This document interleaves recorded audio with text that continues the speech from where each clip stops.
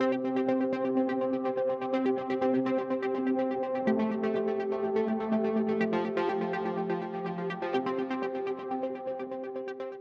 you think there's a perception that cash buyers are always better than mortgage buyers? Because I've seen that, and I think a lot of vendors prefer cash buyers just because they're not mortgage dependent.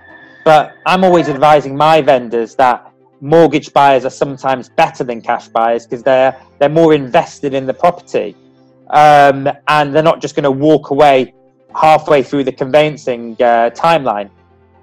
Is that what you find as well? Do you find that sometimes mortgage buyers are better than cash buyers? Completely agree. So in a normal market, let's say you've got a mortgage buyer who's got 30-40% deposit, maybe 25% deposit. They're just as good, if not better, than a cash buyer because they're going to spend money on surveys through the bank.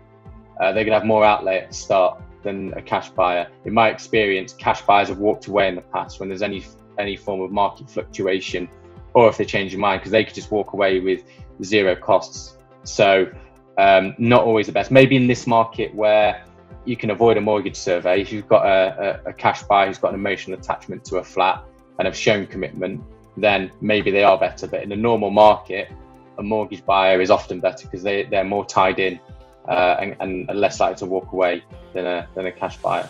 So yeah, it depends on the market. The name mortgage.